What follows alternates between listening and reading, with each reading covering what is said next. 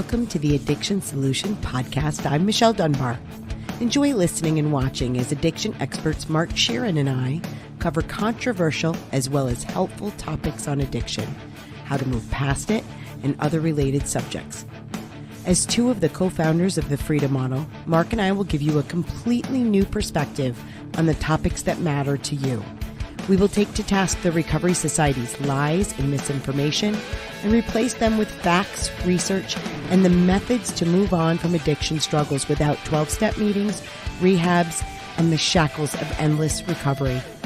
Let's escape the treatment and recovery trap together and learn to be free. Welcome to the truth. It's time for you and those you love to step off the addiction roller coaster for good and learn a solution that works. It's called Move Past Addiction Masterclass, and it's a free 1-hour live online class where you'll hear new and empowering information about how to solve addiction for good without steps, meetings, rehabs, or being labeled for life. If you're struggling or you love someone who is, then this masterclass is for you. To enroll in this free 1-hour class, click the link provided or go to thefreedommodel.org and choose the date and time that works for you. See you at the masterclass. Hey, everybody. Hey, welcome to the Addiction Solution. I'm Michelle Dunbar. And I'm Mark Sheeran, and we wrote the Freedom Model for Addictions, Escape the Treatment and Recovery Trap. So Michelle and I were together like we are every day working. And I said, let's get some stories, some other people's stories about leaving AA and moving on with their lives and basically solving addiction without the 12-step program, without recovery groups overall. That's right. But I specifically wanted people that struggled in the cult of Alcoholics Anonymous or any 12-step program. And so we threw it out to the blogosphere. And of course, Crystal, a good friend of ours, jumped on the bandwagon and said, I want to be first in line. I want to tell my story. So we know a bit about Crystal. We've talked with her for gosh, it's been a couple years now. Probably. Yeah, I would say a couple of years. Yeah. Wow.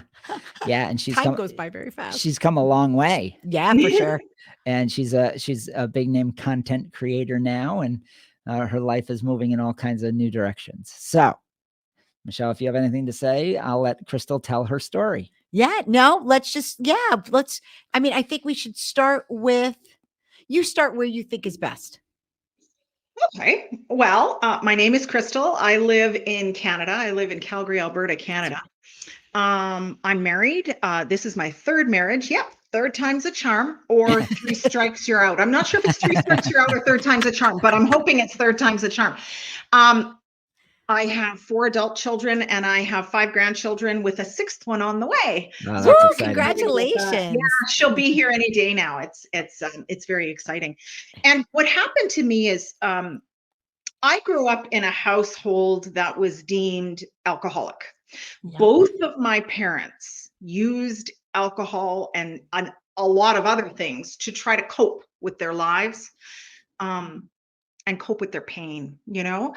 And so I spent a childhood around AA. My father first joined AA when I was probably about 9-ish, and then he went out of the rooms, and then he went back in when I was about, I think, 13. Oh, wow. I didn't know that.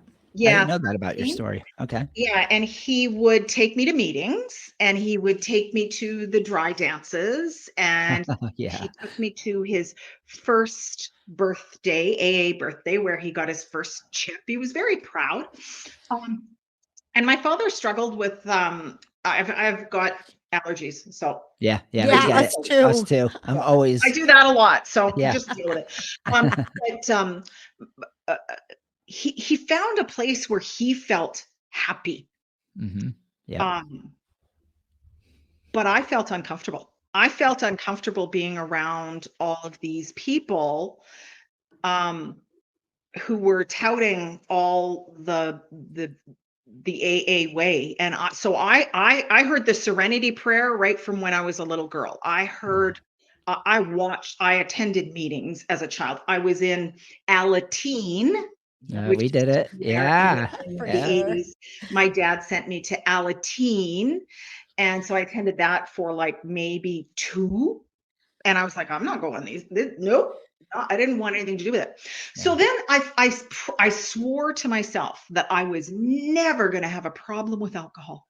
Yeah. Was like, I'm not going to follow in my mom and dad's footsteps. I'm going to, and so when in 2010, now I kind of had a pretty, I would call it normal relationship with alcohol, if you want to put it that way, until about 2010. I would go out and party and get drunk like a lot of people did, but I was very much a, once every couple of weeks or whenever there was a party going on.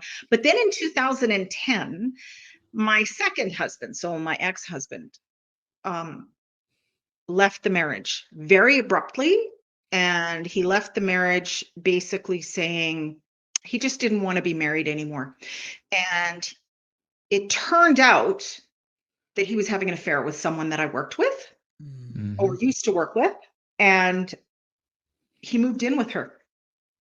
And I didn't know that. He basically packed up his stuff from our house, and then just moved in with her. And I didn't know that. I had no idea that that's what happened because he was hiding it from me. I hired a private investigator to find out where he was, and soon found out he was living with someone else. That, I didn't realize it at the time, but that broke me. I did not want to be here anymore. I didn't want to exist anymore. The pain from him, the pain that caused or what it brought up in me was so powerful that I actually had to go breathe in, breathe out, breathe in, because I couldn't even breathe. That's how much pain I was in, emotional pain. Just crushed. Crushed, heartbroken, crushed, did not want to be here anymore. So after about 2 weeks after he left, I was like vibrating like this, and I couldn't sleep. I couldn't think. I couldn't stop crying. I couldn't do so many things. And my doctor said, well, here, I'm going to give you this medication, which was Ativan, Valium, and a sleeping pill. And I'm like, she's like, you have to get some sleep. I'm like, yeah, I haven't slept in 2 weeks. I need to get some sleep. Now, lo and behold, I figured out very quickly that vodka during the day and Ativan and the sleeping pill at night basically kept me in oblivion. So I didn't have to deal with anything. I didn't have to deal with the pain. But as soon as I sobered up, it was all there. And so I kept chasing that oblivion. I was trying to numb the pain and I couldn't figure out how to do it. So I kept trying everything. I was gambling. I was sexually promiscuous. I was drinking. I was using prescription medication. I attempted illegal drugs such as cocaine. And I was just doing whatever I could to try to just numb the pain. That's all. Right. And then lo and behold, about 6 months after my husband left, I met a man that I was like, oh, he's broken and I'm broken. We could be broken together. We can make a whole person out of our broken people. That's right. I'll put my broken pieces in your. And so we met at a stage when my current husband's first wife passed away of cancer, and it was a very tumultuous relationship for him. They were a coexisting, but not actually in a loving kind of relationship. So he was ready to move on and find somebody else after she passed away. So 6 months after she passed away, 6 months after my ex-husband left, we met. And the first date we had, we went to a restaurant here in Canada. And I remember thinking, I got to watch this guy to see if he drinks, because I don't want anybody who doesn't drink. Right. Because I drank. That's right. So we need these broken pieces to fit good. That's right. We do. So on that date, I remember going to the bathroom. I pounded back my first drink, and he was still kind of gently sipping on his. And I'm like, I remember going to the bathroom and saying to him, dude, you gotta drink a little faster if you're going to keep up with me. And he remembers that. And he remembers thinking, like, She's a talk keeper. about what was that? He's thinking she's a keeper. He Yeah. actually, it was a red flag for him. Oh, it was. Because was. he was like, I like the Ooh. fact that she's a drinker because I like alcohol, but ding, ding, ding. And he just went, no. She's too pretty in his mind. She's too Right. pretty to ignore, to let go. So I'm going to ignore this. That's what he said to me. That's So- what us guys do. Yeah. Yeah. We Yeah. ignore the red flags. So there could be many of them. A plethora Oh, there of was red flags. lots. Oh my Believe me, God. women do that too. Yeah. So as I got into this relationship, it was very dysfunctional for both of us in the beginning because I was relying on addictions and he was relying on alcohol a fair bit too. So we wound up, as the years went on, this was happening. Yeah. And then what happened hold on, let me back up. About 5 years ago, I realized I got a problem because I'm now not just drinking on occasion. I'm drinking for 2 days straight. Yeah. And then I would take a break for a week or two. And then I would go back and do it again. But what I was doing was it was just my behavior was getting worse. My choices were getting worse and I was affecting people around me. Mhm. And so I decided, well, I'll do what my dad did. I'm going to go to AA. Yep. So the first time I went to AA, I remember I'll never forget it. I'll remember walking in the door and going, "Oh Lord, here we go. Okay, what am I going to do?" So I'm going to sit down. So I sat. It was a huge meeting. The place I went to had a huge. There was like, well, huge, but there was probably 60 people in that room. It was a big popular meeting. So I sat there quietly, didn't say much of anything. They come around and they're like, "Oh, is anybody new?" And I'm like, "Me." And then they're like, "Would you like to introduce yourself?" And of course, I knew the rules of AA Right. already. Right. Right. Yeah. So I knew I had to say, "My name is Crystal and I am an alcoholic." And every single from that very first time of me saying, Yes. there was a disconnect. Yeah. I'm like, it doesn't fit. Yeah. They told me, of course, I did my little spiel. I was crying and then I went home. But what I did at the end of that meeting was, of course, all of the women in AA surround the newbie. Yes. So, I don't have my big book here. Surround the newbie, show you the big book, get you to buy the big book, to give you the meeting locations, give you phone numbers. And of course, I was like, this is amazing. This is so amazing. I'm coming in here completely feeling broken and defeated. Right.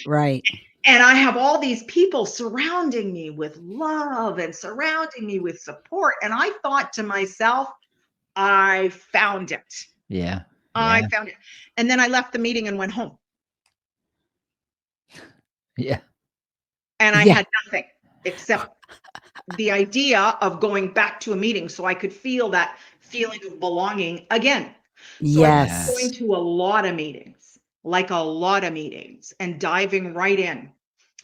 And I found myself a sponsor who was completely sorry, my No, that's okay. my screen just disappeared. I found a sponsor who I really liked because of the way she spoke in the meetings, but I didn't recognize her religious affiliations. And so there was a tremendous amount of pressure from that first sponsor to read my Bible, believe in God, give my life to Jesus, surrender myself. And I was like, okay, this isn't going to work for me. And I was trying because I was desperate, right? Right. So they said to me in AA, just don't drink. Just don't drink. That's all you got to do. Don't drink. And I'm like, well, shit, I could do that. I still gambled and I was taking Percocets before I would go in the meetings because I wasn't drinking. I was following like so many people do. I was doing what they told me to do. That's right. So I would pop a cup because I didn't have any other way to cope. Right. I still had all of this emotional pain and this dysfunction and this turmoil, and I couldn't regulate my emotions, and I was anxious and I was worried and I was depressed and I had all those things. The meeting didn't change any of that. Right. So I was in AA for about 30 days that first time. And I'll never forget thinking, I'm going to drink again. Yeah. This is not going to last. Right. I'm not going to be able to do this. Right. Because your So- preference wasn't challenged at all. No, not at all. They Just- left me with my preference. They left me with my crutch. They left me with my coping mechanisms as soon as I walked out of the door of AA. So Yeah. after 30 days, I got my 30-day chip and I looked at it and I went, "Yeah, can I swear?" Oh yeah. Yeah. Yeah. I do. I looked at the chip and I went, "What the fuck?"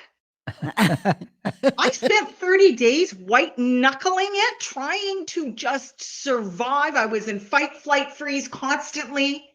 And I got a tin chip. Yeah. I was very unimpressed. And then I thought to myself, okay, maybe this isn't for me. Time to go out and drink. So I went to the casino. Perfect trifecta for me was gambling, drinking, and cocaine. That was That's a night. That's I a night. loved it. I'm like, I was doing little lines at the casino going, this is great. Well, if I'm ever going to want to stop this. So I'm at the casino, I'm doing my thing. Of course, I gamble all my money away. And I'm left there completely intoxicated, barely able to walk. And what do? I reach out to the girls in AA. Oh. Oh Because God. I was like, they Oh, no. understand. They know what I'm going through.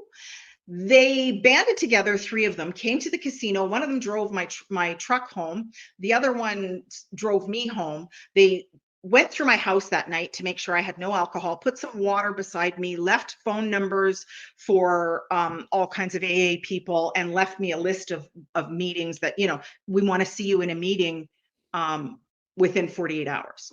So that was a Thursday. Friday, I was like, I'm not going back there. Right. I got my ride home.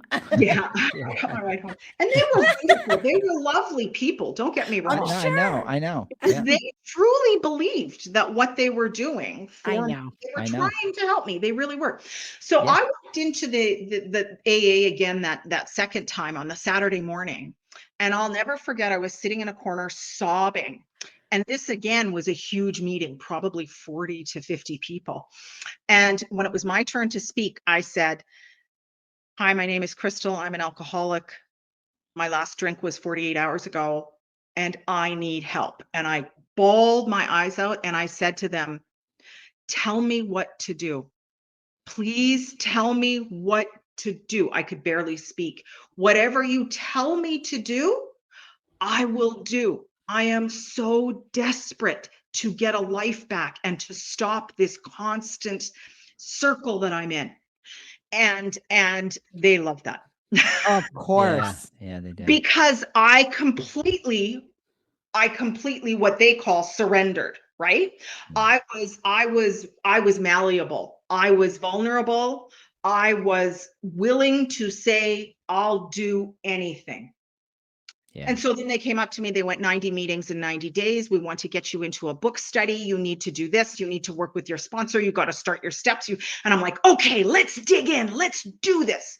We can do this. And at this point, I'm still believing that I can make this work.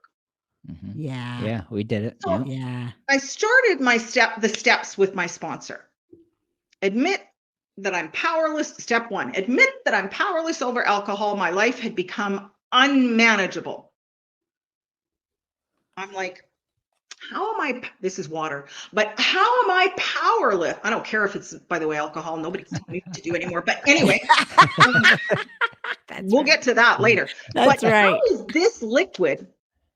How does that have control over me? I know. I Right. could never do that either. Yeah. It was a I'm leap, like, man. because I'm powerless over. Are you telling me that I'm going to forever have to identify as powerless? I couldn't wrap my brain around it, but I kept telling them what they wanted to hear. Yes, Yep. I'm powerless. Yes, my life has become unmanageable. Yes, I'll do the homework. I did all this homework. And then step 2, step 3, step 4. And when it came to step 4, and I had to do my moral inventory, listing all of my character defects and how I've hurt everybody in my life, I started going, okay, this is where I take responsibility. This is where I take responsibility for all the shit I've done. And so I started writing out these, and I started going, hold on. I was sexually assaulted when I was a child, and I had a part in that. Wait a minute. That doesn't sound right. Right. Okay. What about the people who abused me? What about the people who neglected me? What about all of that? So I still went ahead. And then when step 5 came, I had to go back to that ex-husband of mine and apologize. I had to make amends to the man who had an affair on me and walked out of my family and walked out on my kids, who has never once apologized to us for abandoning us. And I had to go. So I stood in front of my ex-husband of 17 years and I humbled the fuck out of myself. Wow. I told him, here's what I wish I would have done different. Here's what I did that. And keeping in mind, throughout our marriage, I wasn't misusing, according to AA or according to anybody, alcohol. This happened after he left. Right. Yeah. So not to say I didn't have my fair share before that, but this was when it became really, really difficult. Right. So I did the whole spiel. I spent an hour telling this man how sorry I am for all of my moral my character defects and my moral shortcomings. And at the end of it, he looked at me and he said, "That's okay. I've forgiven you a long time ago." Oh my God. That literally makes me sick. We did the same thing to people that just misused us. It's so fucked up. It is. It's so bad. It is fucked up because I left his work and I sat in the parking lot in my car and I went, what the fuck was that? And what just happened? What just happened? And so I phoned my sponsor and I said, I did what you told me to do, but he acknowledged nothing. She says, that's okay. That's his side of the street.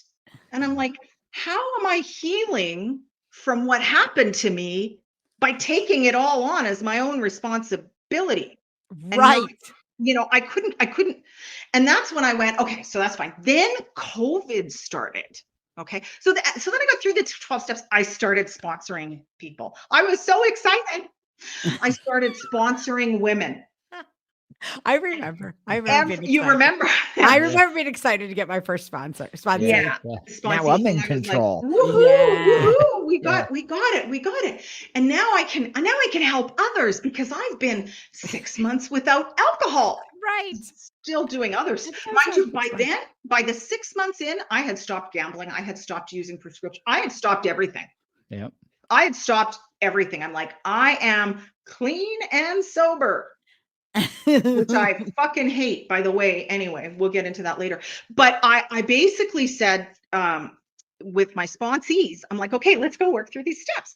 I had 7 sponsees in total in the time that I was in AA. And I chaired meetings. I was part of committees. I was part of the finance committee. I was part of the birthday committee. I was deep in it. Yeah. Yep.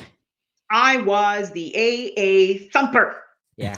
And the big book thumper. And oops, my phone, I gotta monitor that. But anyway, every single one of my sponsees bucked what I was saying the same way I did. Yeah. They're like, wait a minute, you want me to tell you that I'm powerless? You want me to give this to God? I'm an atheist. I don't believe in God. Right. You want me to apologize to people who have abused and mistreated? And I could not get any of them to get past step 4. They were like, nope, I'm out.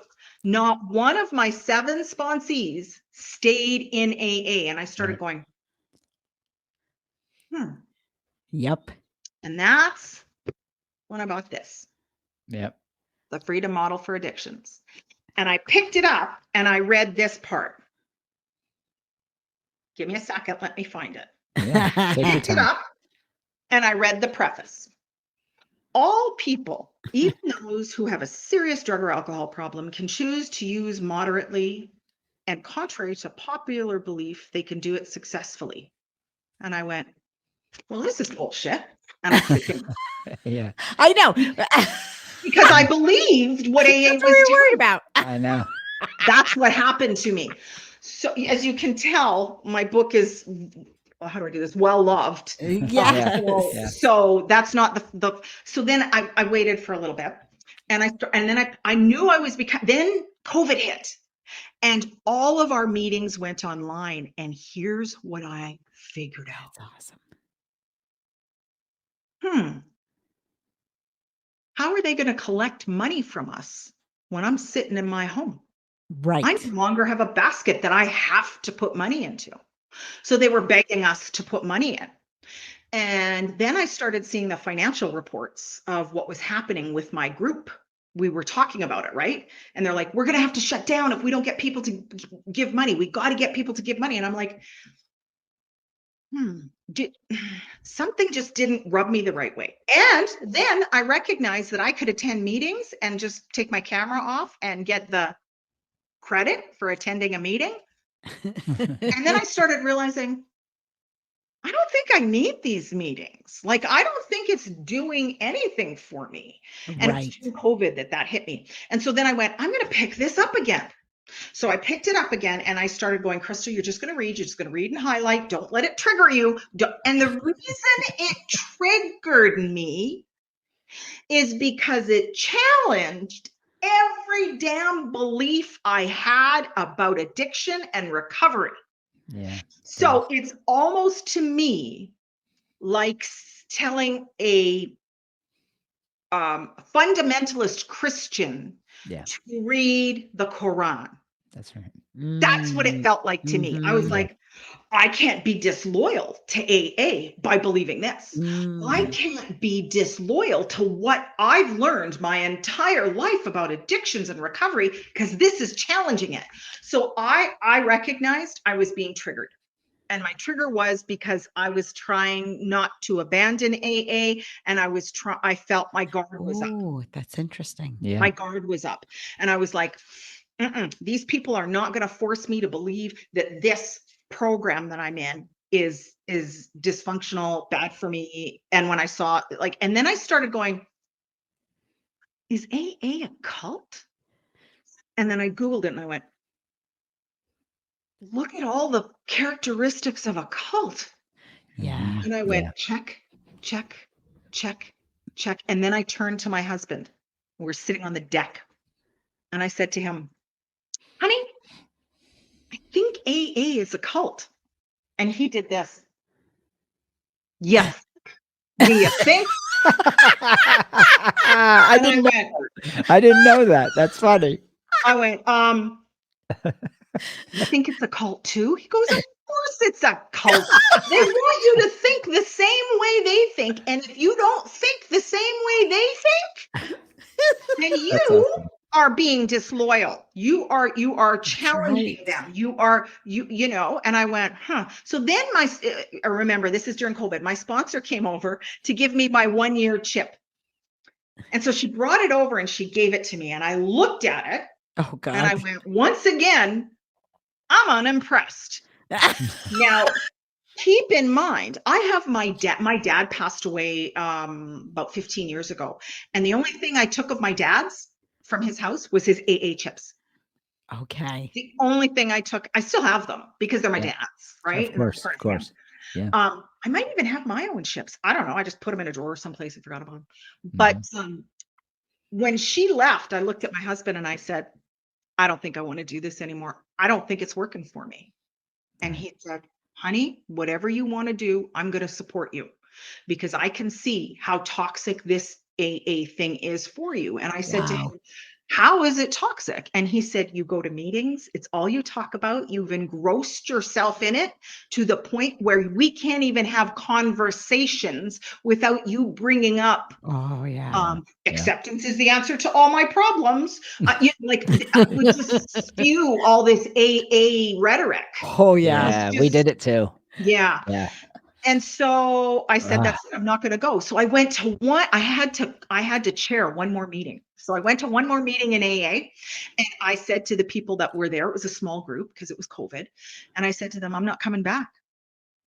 And they looked at me and they went, "What?" I said, "I'm not coming back." I said, "This will be my last meeting."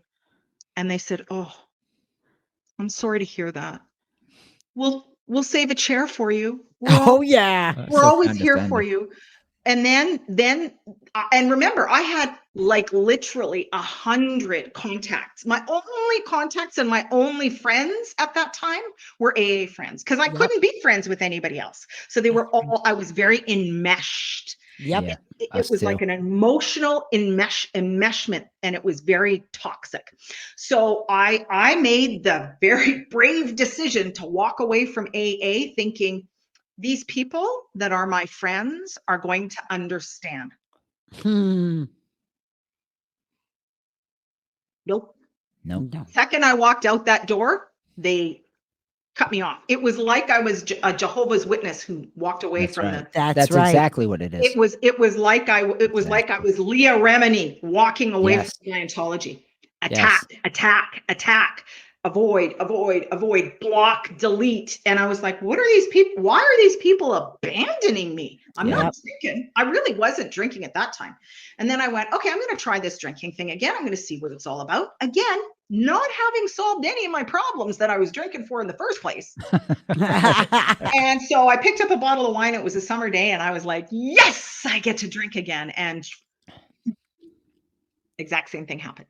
Yep. Wound up taking Ativan, wound up having sleeping pills. It just went right back to where it was. And my thought went like this: oh my God, they're so right in AA. They're Yep. so right. I Look what know. happened That's to me. Look yeah. what happened to me. And then about 2 years ago, my youngest son came to me just after my youngest grandson was born. I'm going to take this off. And he said to me, Mom, your drinking's not okay. You've got toxic behavior and you got a lot of trauma that you haven't healed. You either go and get help or you're not going to see your grandson. I'm not going to let you see your kid, my grandkids. You just can't be a part of my life. It's too toxic. So he threatened to go no contact with me. That's when I went, holy shit, I gotta do something. So his idea, my son's idea, who was like 26 or 27 at the time, was you need to go to rehab. So I took $24,000 and I drove myself 8 hours to rehab. Oh wow. And I walked in there and I gave him my phone and I gave him my list of everything and I took my P test and I cried and and it was an amazing facility. I'm not going to deny that. It was in the middle of the Rocky Mountains. We had a 5-star I'm privileged. We had a 5-star chef. It was private. I had my own cabin with a balcony overlooking the valleys and the mountains. We had equine therapy. They had a massage therapist there. We did yoga. We did all kinds of healing, indigenous healing, because I'm indigenous and that's why I chose it. And then we had, and I chose. Oh, you locked up. you froze up. I'll edit this out. Yeah. We'll just I want to hear about this place. It sounds amazing. You want to hear about the rehab? Yeah. Well, you locked up for a minute, and I was like, "Oh my God, right the best." I want to hear about that. So when I chose, I sweat like crazy. When I chose, I get really warm of that age. Okay, don't. Oh yeah, no, I get it. We get it. Like, Jesus, let's just. Here's another one.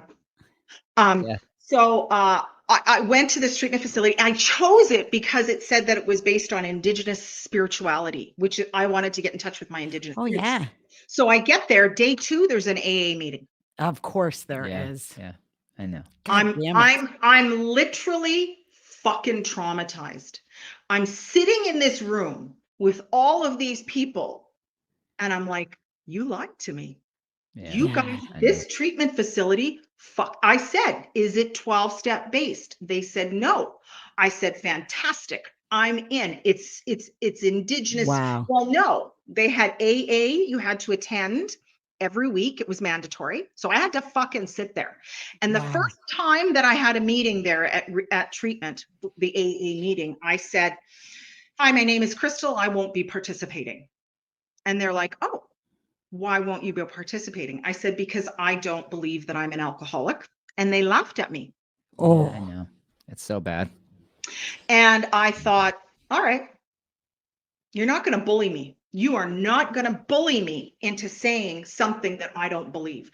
So I was trying to take whatever I could learn out of the rehab and the treatment facility I was in. Trust me, the food was amazing. There was lots of great stuff, but I could have gotten a better holiday by going to Mexico for a month. That's right. That's And right. it would We have tell been a people hell that. of a lot cheaper. I could have Yeah. just left my phone at home and went to Mexico, and they didn't teach me anything I didn't already know. Right. I learned nothing in treatment that I hadn't already been exposed to. Right. It was just recycling the information. So I started getting connected to these people, as you do when you're spending 24 hours a day, 7 days a week with the same Yeah. people for a month. You get connected. We are human beings. We are designed for connection.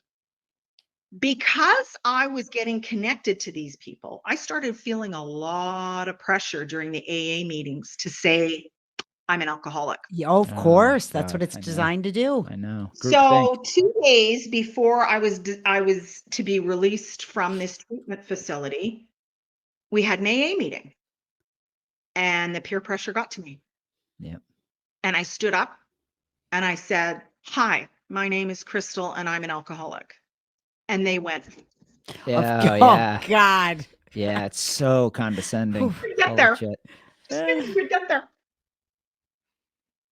I'm like, "Well, thank you for the peer pressure, and thank you for making me feel like I didn't have enough, Right. wherewithal inside of me to stand up for my beliefs, to stand up for what I believed in." Right. To You just stand broke up me. for- You broke me, and I paid 24 grand for you to break me. Yep. I get it. I went through Yep. it too. It's And disgusting. then I drove home, like it was 8 hours through the mountains, right? And I was driving home and I'm like, this is gonna be so good. I'm gonna get home, I'm gonna feel great. I've been 30 days, I miss my family, miss my puppy, miss my dog, miss my kids are gonna be proud of me because I'm no longer drinking. And that's not what happened. Yeah. I got home from treatment, and every single issue and problem that I had from my childhood trauma that kept me stuck in this emotionally toxic state where I was doing this all the time, it was all there still. It was still this, I was still getting triggered by feeling insecure. I was still had an anxious attachment system. So an anxious attachment style. So I was still clinging to people in my life. Don't leave me. I love you. I still had all of the things that made me hurt that I was trying to numb. So it wasn't long after that before I grabbed some alcohol and went to a casino again. In the meantime, I had already talked to you, Michelle, like 3 That's right. times. That's right. Right. I called you one time before treatment. Oh, yeah. I I- remember that. Yeah, I called you. I think I was in the car with you.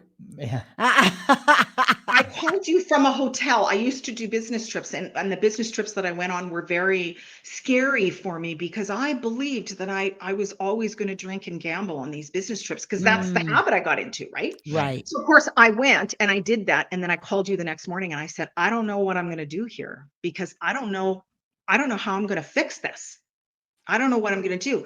And you talked me through it. And that's when I finally said, I'm reading the whole frickin' thing. Yay! Yeah. And so I started reading it and I was like, wait a minute. And as you can see from let me get this one.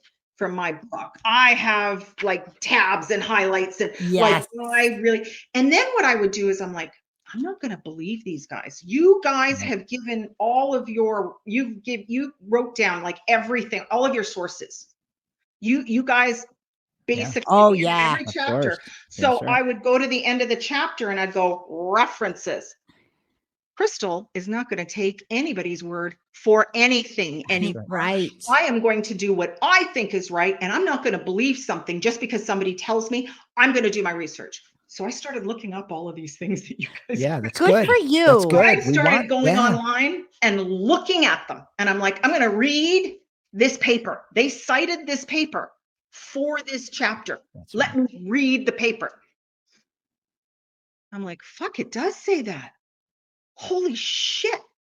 Then I started reading more research and more research and more research, and started listening to your podcast, and started, went on the Facebook group, and then I joined the Freedom Model, like online. I joined your web, I started Yes. taking the classes. I was like, I think I've been duped. I think I've been lied to.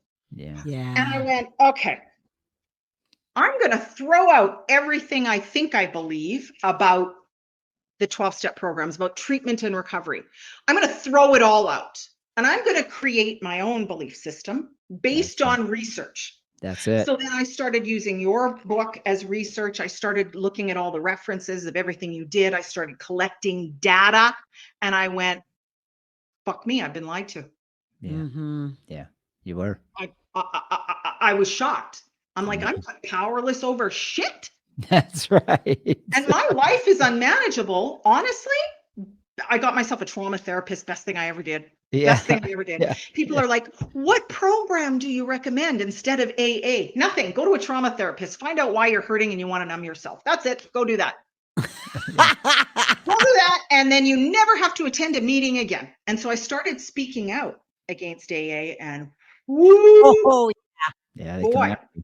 I Yeah. wasn't prepared for the backlash. And so I was ready to collaborate with you guys. Sorry, I'm taking I hope No. you're okay with this. So I started collaborating with you guys, but the fear of speaking the truth about what I discovered was huge, because as soon as I say AA is a cult, AA doesn't work, AA isn't something that anybody needs, oh, attack. Oh, yeah. Immediate attack. Vicious. Vicious. Yep. Yeah, vicious death threats. yep. Yeah. I know. People telling me that I'm killing people. Oh, I'm going to yeah. share a story. One of my sponsees was a young girl in her early 20s. She had helicopter parents. Parents who absolutely loved her, but were helicopter parents. I watched her struggle and struggle and struggle. And when I left AA, I said to her, sweetie, if you want to come with me, I'll take you along this journey with me. Her parents did not want that to Mhm. happen. She passed away last year. Oh my Yeah. God. She's a young mother, and she passed away. And she was stuck in the Yeah. 12-step program. She believed she was worthless and powerless. She believed she had character defects. She believed there was something wrong with her. And I kept saying to her, there is nothing wrong with anybody who has this much emotional pain and tries to numb it, because we as human beings are not meant to be in that kind of pain for an extended period of time. So you're either going to numb it, you're going to attack other people, or you're going to do this. You're going to end it. And eventually she just went, I can't take the pain anymore. And she's gone. And I feel horrible for her son, her family, for her. I think of her often. And there's a part of me that wishes I would have spoke out about AA a long time ago, because she was a victim of that system. And Yeah. some people will say, no, AA helped her. Really? Like it helped Matthew Perry? Right. I'm sorry. That man has been in treatment, was in treatment and recovery. I kept watching him, and I kept going, Matthew Perry, please. I even posted on his pages a couple of times. Please read the Freedom Model. Please walk away No. from I this know. is keeping you stuck. And then he Yeah. died. And I'm like, and that's what's happening. And so people are going, well, you're stopping people from getting help. I'm like, no, I'm not. I'm telling them that doesn't help. Right. Nothing Right. does. Right. Stopping them from getting help. Well, what if it helps somebody? Help somebody what? White knuckle it? Right. Until something in their life happens, and then they relapse. And Right. and then they go, this is the thing that a lot of people say, well, yeah. And when they relapse, it gets worse and worse. And I said to people, you want to know why? You want to know why it gets worse and worse? Because if I'm drinking to excess and my life sucks and everybody around me tells me stop drinking, and then I stop drinking and I go to AA and I white knuckle it, at some point, if I haven't dealt with the problem that started the drinking in the first place, I'm going to pick it up again. Now, when I pick up my alcohol again, what am I going to do?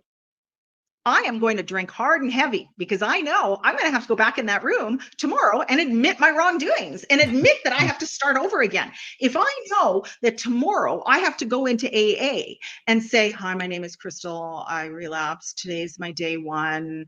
I'm going to drink hard and heavy as much as I can. Right. Make it worth it. I'm going to make it worth it. Right. Go big or go home. I'm going to make it worth it, man. I'm going to get more drunk than I've ever been before because I know I only have this much of a window. And then I'm going to have to start all over again. Yeah. And that, to me, is why people keep relapsing. Yeah. They keep relapsing because of the shame associated with having to start all over again, announce that you fucked up, and have those arrogant people in the room go, oh, you poor thing, come here, we'll help you get back into the fold. I was never, and I said this the last time when I went to treatment, I said, I'll never step foot in an AA meeting again, ever, once I learned the truth. And when I get enough courage, I'm going to start speaking out. And then I created my TikTok about 13 months ago. And now I have 100,000 followers who are listening to me. That's right. And so I have people who are contacting me now going, and I'm now a life coach, and I coach people around intergenerational trauma and addiction. Because there's no need for you to sit in a room commiserating with other people who identify as an alcoholic for the rest of, shoot me now. Shoot me now. If I have to spend every fucking day in a room with people commiserating about how horrible their life was or how amazing the program, I want to live. Right. And when I read the Freedom Model, I realized that I have a choice. That's it. And I can make choices, and I can find help for myself to deal with my pain. Right. Then I deal with my pain, and now I don't have to numb myself in the same way. I just don't. People are like, do you drink? Yeah, 2 days ago I had a Caesar and a Cosmo. Actually, I couldn't finish the Cosmo. I'm like, whoa, this is way too much alcohol. Hubby, can you finish this off for me? So that last one back for me. Before that, it was New Year's Eve. I had two cocktails, and people are like, oh, you're not sober. I'm like, I don't fucking care. You know what I am? I'm fucking happy. And the people around me are happy. And my goal has never been sober. Because if you make your goal sobriety, you're missing the point. Right. You're missing the point of life. Sobriety if that's your goal, go to an AA meeting and sit around and do that. I'm not interested. I want happy. I want peaceful. I want to resolve my pain and trauma. I want to walk through this life as the best version of me. Does that mean that I have to be afraid of vodka? No, vodka was never the problem. It never was the problem. The problem was my unhealed pain. And so now I'm working with people as best I can to help them understand that if they are stuck in that treatment and recovery cycle where it's that revolving door, they're sober and then they relapse, and then they're sober and then they relapse. And I say to them, do you want to stop going through the revolving door? Because I'll show you a door that opens and closes, and you can keep that door closed forever if you want, but it's up to you. That's right. The first step, what I love about this is the deprogramming of AA, because it told me the truth. Mm-hmm. Yeah. It wasn't a lie. And I knew it was the truth because I checked your research. That's right. And I think it matches common sense. One of the things I want to say for the viewers is, as we go through these stories, first of all, thank you, Crystal. Yes, that thank was you so much. Awesome. That was awesome. As we go through we're going to have a whole bunch of people lined up that are going to be telling their stories in the next, I think 4 or 5 podcasts minimum. And cause we want to have a variety. One of the things is Crystal's, basic model is that she had a lot of pain that she had connected, right, to her drinking.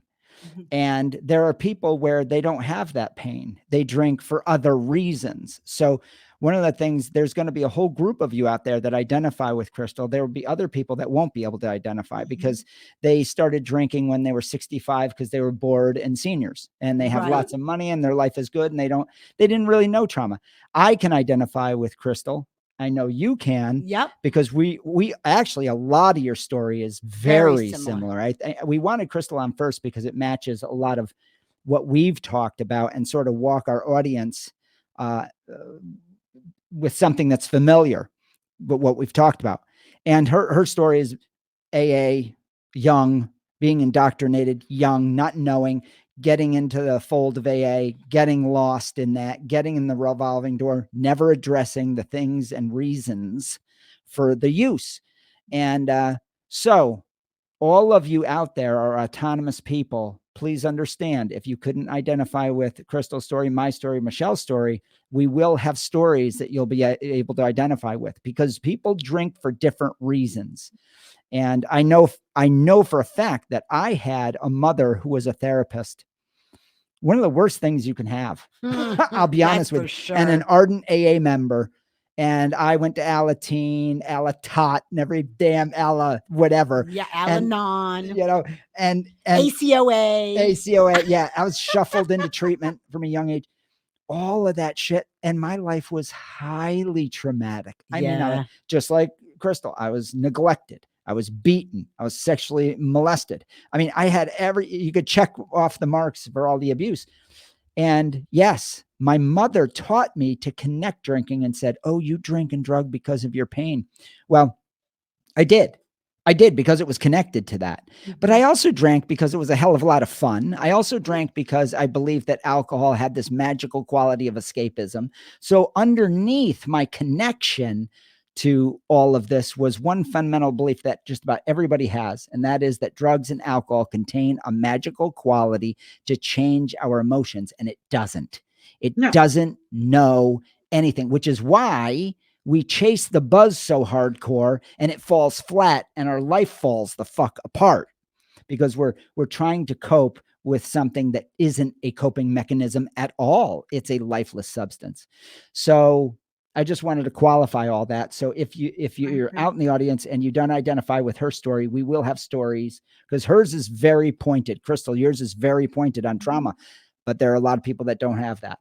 So stay tuned is the point. Yes. Yes. And in my audience now with my following, and this has been bizarre to me, by the way, because all I did was go on TikTok and start telling the truth, being honest about my life, the fuck ups I've made, how I've hurt other people, how I hurt my children, and how that has affected them and their lives.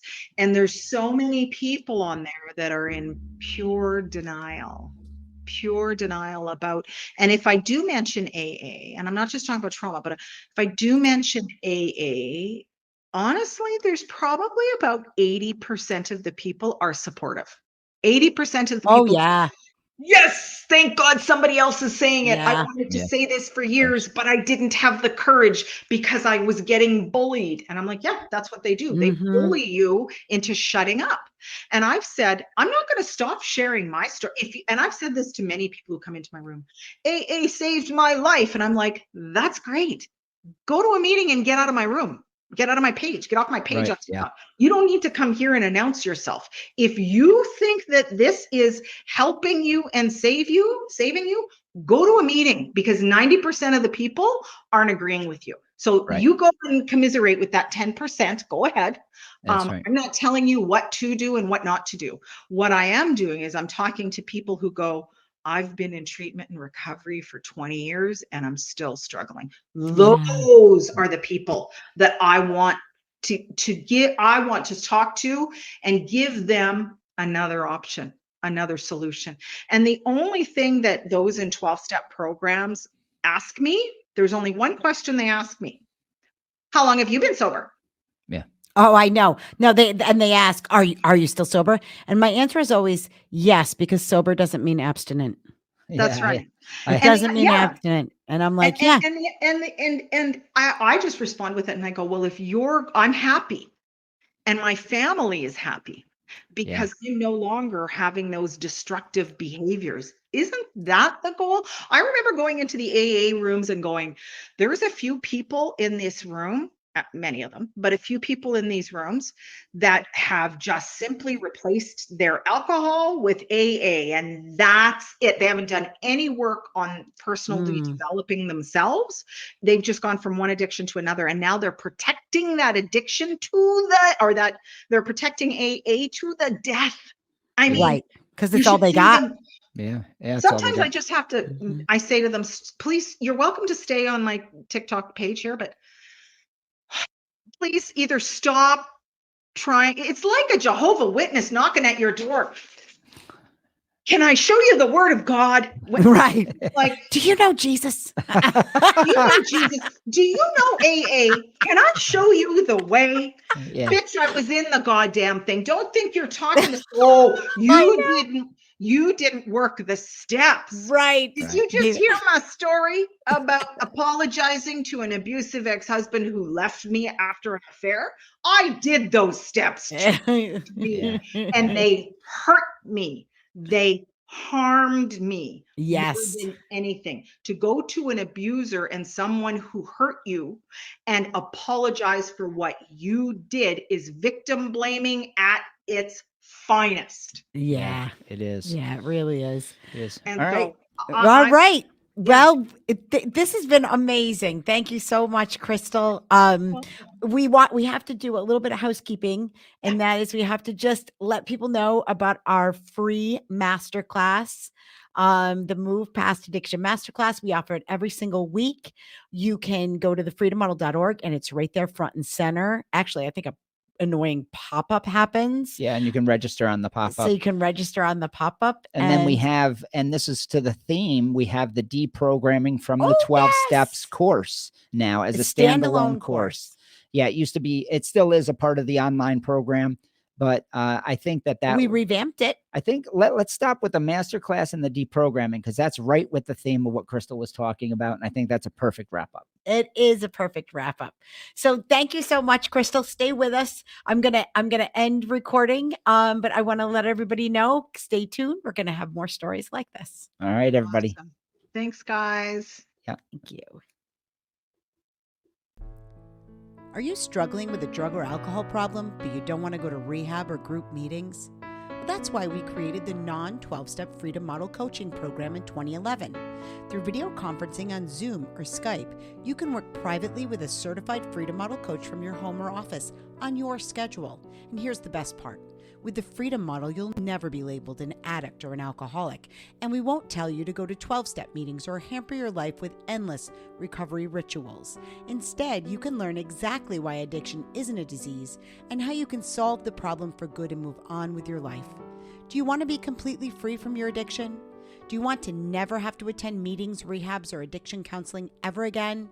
And do you want to solve your problem from the comfort of home? Then call us at 888-424-2626 to talk with a Freedom Model coach today and experience the Freedom Model difference.